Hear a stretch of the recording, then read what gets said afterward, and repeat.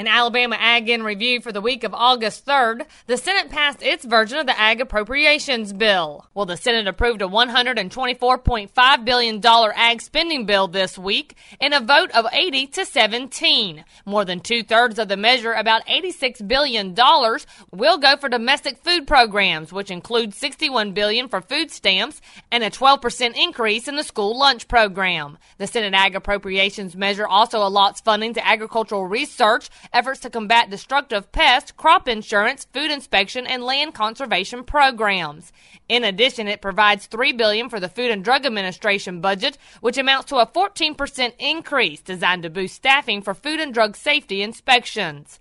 The House passed its version of the bill back in July. Now the process consists of both the measures being sent to conference to resolve the differences. The agriculture spending bill for the budget year begins October 1st. Food safety was also a topic in the Senate as legislation regarding the issue finally passed through. Well, with the passing of the Food Safety Enhancement Act in the House with a 283 to 142 vote, House Ag Committee Ranking Member Frank Lucas admits that the approved food safety measures are better than the original bill that came out of the Energy and Commerce Committee, but says it's far from a perfected bill as 17 out of 18 Ag Committee Republicans oppose the legislation on jurisdictional grounds. Beyond that, there are other provisions that are troublesome. One in particular would mandate the FDA to set on-farm production performance standards. I'm stunned that more people are not outraged by this concept. Even after changes that will limit the intrusion of the federal government on the farm, the bill still goes too far in the direction of trying to produce food from a bureaucrat's chair in Washington, D.C. Another issue that Lucas has with the legislation is the imposition of licensing fees on food operations that would generate an uncommitted stream of money. Therefore, he made a motion to direct how those funds would be utilized to ultimately help the farmers. We tried to change the bill to make half the money actually wind up being used for food inspection and the other half of the money be set aside for what it would amount to an indemnity fund, so that when FDA makes mistakes, as they did in the tomato case in 2008, where producers suffered $100 million in damages, that there would be funds available to help address their losses. That was defeated on the floor. As a result, Lucas says he can't say with any certainty that the bill coming out of the House will make food any safer. What it does, he says, is dramatically expand FDA authority. Speaking of legislation, Randall Wiseman has this report regarding an issue that's been facing American farmers for a while. Well, the debt tax is one issue that many in agriculture have been watching and fighting for quite some time.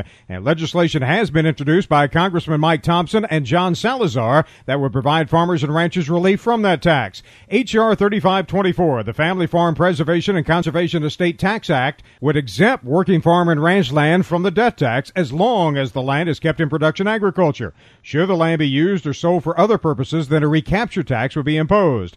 The National Cattlemen's Beef Association is praising this legislation, as their president, Gary Vogt, said the debt tax is one of the leading causes of the breakup of family farms, as producers are forced to sell their land to pay off taxes off their inheritance. But this legislation is an important step in ensuring hardworking farmers and ranchers can keep the land in their families. Currently, estates valued at more than $3.5 million or $7 million for a couple are taxed at a 45% rate.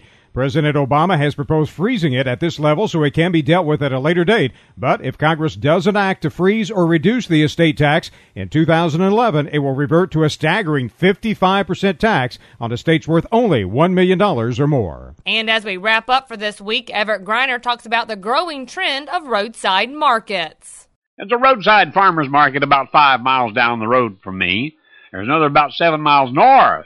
Fresh vegetables, fruits, and flowers are always available. But these are small markets. Throughout this country, this phenomenon is exploding. Consumer preference for farm fresh food is driving an explosion that's unbelievable. And it's a lot more than just fresh tomatoes and string beans. You can buy things like onions, eggplants, plums, watermelons, mustard greens. You'll also see cut flowers, hanging baskets, and bedding plants. And then there's seasonal items like pumpkins, pecans, and Christmas trees. Some markets let you go into the field and choose your own. Watermelons, bell peppers. I even picked my own blueberries. What drives this industry is fresh. But I say it's fun. because even with the sweat streaming down my back, I'll pick my own blueberries again next year. And remember, you can find these stories along with all the week's Southeast AgNet reports on our website at southeastagnet.com.